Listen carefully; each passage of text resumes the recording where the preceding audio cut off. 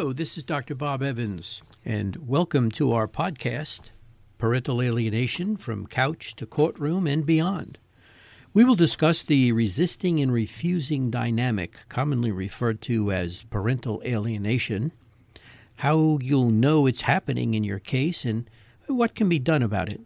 Parental alienation can cause stress and trauma in high-conflict cases. These podcasts focus on how attorneys and mental health professionals can support families and children.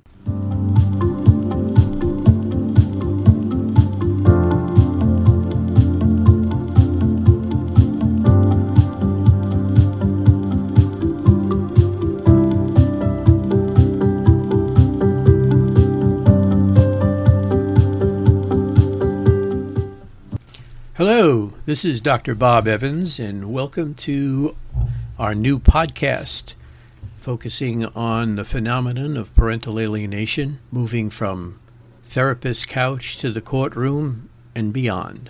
So I'd like to pick up, this is episode 4, so we're moving right along with our podcast collection, which is really exciting. And just a little recap, if you will, of Dr. Stephen Cece's work on what we call the science of misperception. And number one is basically that memory is not a passive recording like a tape recorder or a computer. It is something that is cumulative. It changes over time. It changes with various kinds of influences. The environment, people who are interacting with someone can affect their memory of events, etc. Humans don't like to be confused, have a tendency to make sense out of nonsense.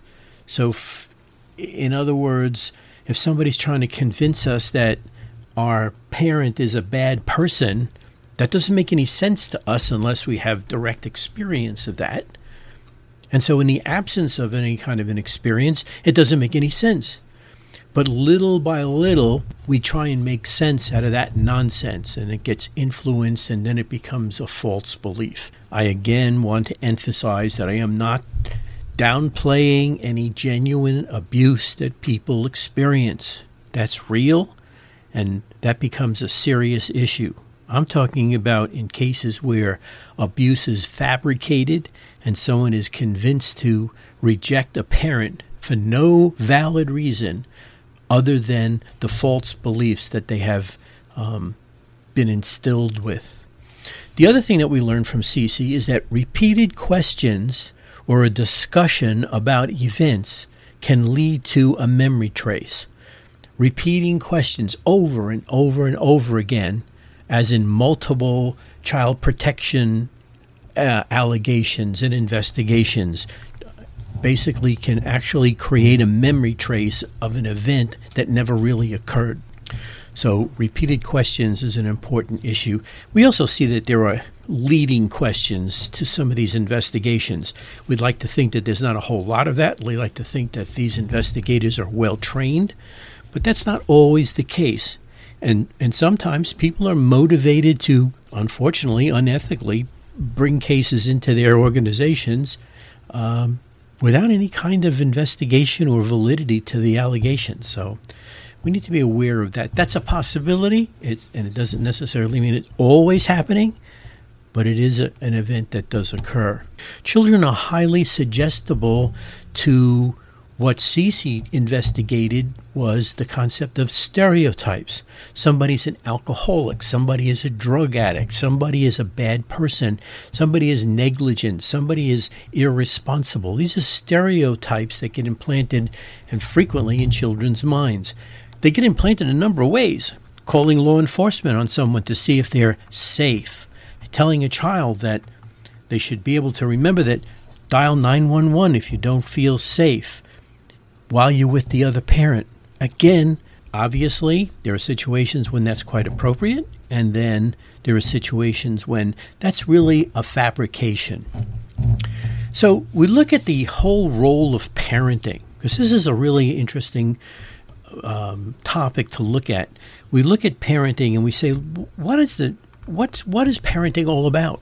Parenting is an application of influencing children, real positive parenting. We teach children to be ethical. We teach children to have values. We teach children to be emotionally appropriate, to be respectful of authority figures. You know, there was a time when you were not disrespectful to law enforcement. You weren't disrespectful to judges or courts. You weren't disrespectful to parents or other relatives or other adults. That was part of what we were taught as children. A lot of that seems to be changing in our society, and that's not necessarily for the good.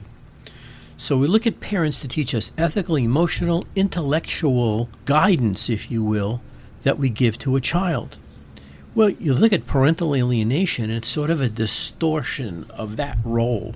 In other words, children are taught to be suspicious, to spy, to lie, to believe negative things about a parent, which without really good justification. We look at attachment in the human relationship, and it's probably the strongest, parental attachment is probably the strongest form of attachment in the human experience. It doesn't get broken easily. It can be distorted. It can be disorganized, if you will, but it's always there. No matter what a parent does, children will always, generally speaking, now obviously there are some exceptions, but children will always come back to wanting that parental relationship. Quite honestly, even when parents are no longer with us or alive, that we really kind of miss our parents, no matter what they did in very many cases. Look, you look at cases where people have committed crimes and they're incarcerated. Our culture recognizes the value of that relationship, that parent-child relationship, to the point where incarcerated criminals actually have relationships, have time sharing with their children while they're in prison or jails. That's an important thing to think about. And I think one of the things that we should keep in mind is that evaluators, professionals working with children and parental issues, especially in the legal system, they need to understand that this is a very powerful relationship, and it's not one that children typically give up very easily. We look at parenting as a source from which we get a sense of self, who we are, what we do. I frequently give testimony in courts, and I'll talk to the whole issue of children look to our Father, and we see what it's like to be a man, a father, and a parent, and a husband. Those are the roles. Those are the roles that we see when we look at our Father. We look at our mother and we see what it's like to be a woman, a wife, and a mother. Those roles become very important to us because we ultimately, very frequently, find ourselves marrying people that are very much like what our parents were like. And we recognize that in many, many, many times. We also notice that there's also a lot of psychopathology in alienating parents. So we look at a parent's childhood with a lot of go in depth in terms of looking at what went on in their lives and what they bring to the table as a parent.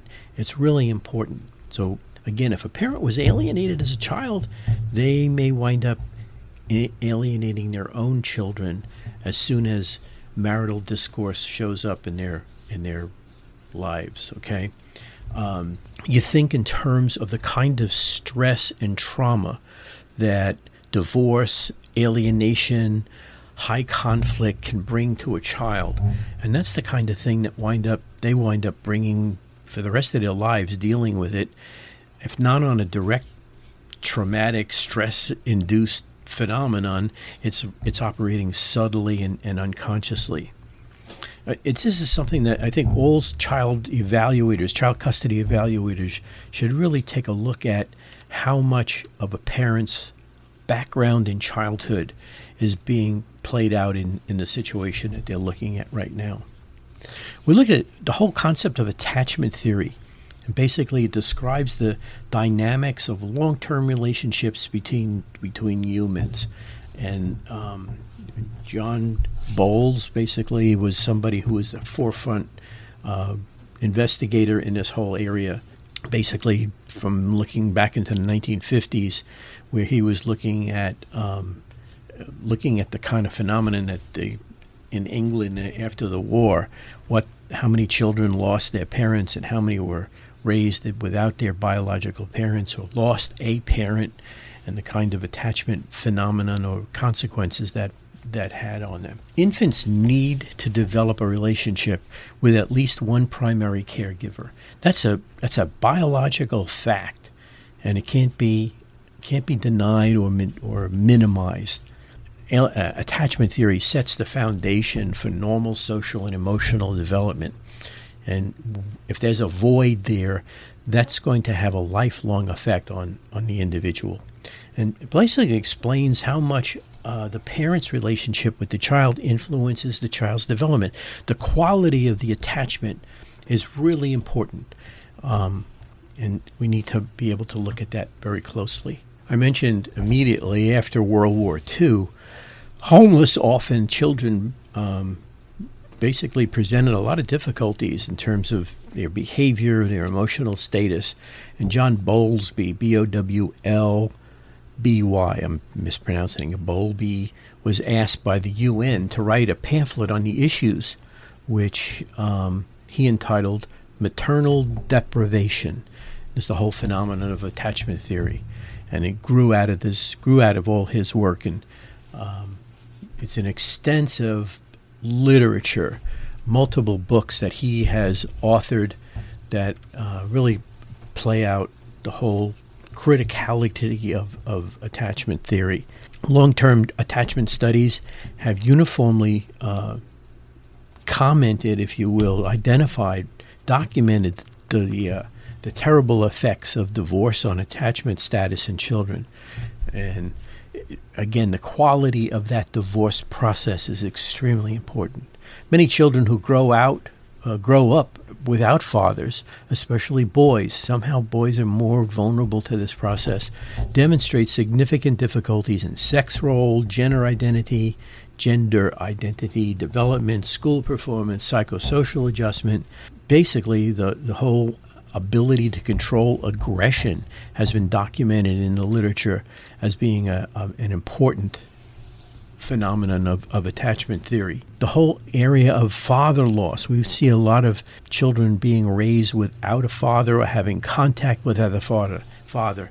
And what's important, too, is take a look at that alienating parent's relationship with their father. I don't have scientific data, but I see more anecdotal data that suggests that the father plays a really significant role in a child's life, and it needs to really be identified. And we look at it, if an infant had a significant relationship with a parent, and that parent somehow or other is excluded from the child's life, the infant becomes upset. They become even depressed. And so this ongoing mourning, if you will, of the loss of the parent, especially a father, and the consequence of the loss of the possibilities may be ultimately more important to the young child than the initial loss. In other words, the ongoing stress and trauma of the loss may be more important than the actual loss itself initially, and especially with fathers who they become a peripheral influence and they fall out of a child's life altogether. This was documented in the literature. We look at the whole area of compassion, a chief attachment emotion. It plays a role in the self-building function of the attachment drive. Compassion, the ability to be compassionate towards another human being, to be empathetic, if you will, towards another parent. The whole idea of self-building, a unique power of interactions among attachment figures, is to build an individual's sense of self, particularly personal value as an attachment figure, whether you're worthy of love or whether one's love is worthy of others. We look to our parents and we see, am I attractive? Am I smart? Am I intelligent? Am I lovable? Am I capable of loving? This is a real important phenomenon. This is important things for children to learn with the presence of two parents. We look at failures in compassion, that hurting the feelings of other people that we love. That's a failure of compassion. That's being not compassionate. Criticizing personality, criticizing other people, having a criticizing personality, attacking self-esteem. In other words, being negative on your own self in terms of who I am and what I am, and am I attractive? Am I intelligent? Am I competent? Do I become controlling and manipulating? That's a failure of compassion. Isolating, discouraging friends, isolating other people, isolating oneself. Being threatening, intimidating, coercing other people is a failure of compassion. Becoming destructive with property is a failure of compassion, especially if it's not your property. Threatening and harming pets. We see a lot of concern with children who are mean to animals. Why? What's gone on in their childhood? What is their basic experience to help create such a relationship with animals? Grabbing, pushing, shoving, slapping, hitting, kicking, burning, biting, punching. All failures of compassion that we learn through the attachment relationship. And finally, you go into where you get threatening with weapons and finally death, killing people. So that's pretty significant that we get out of this relationship that we say is an attachment relationship. So the bottom line is attachment is a very significant phenomenon that we need to investigate when we look at these cases of parental alienation, both in terms of the attachment of the alienated child and the rejected parent, and the attachment background of the parents, because they develop the foundation upon which their relationship with their children in the future basically is constructed. So anyway, I'd like to thank you again. This is episode 4 of our podcast, and I appreciate your attending. Look forward to talking to you again next time.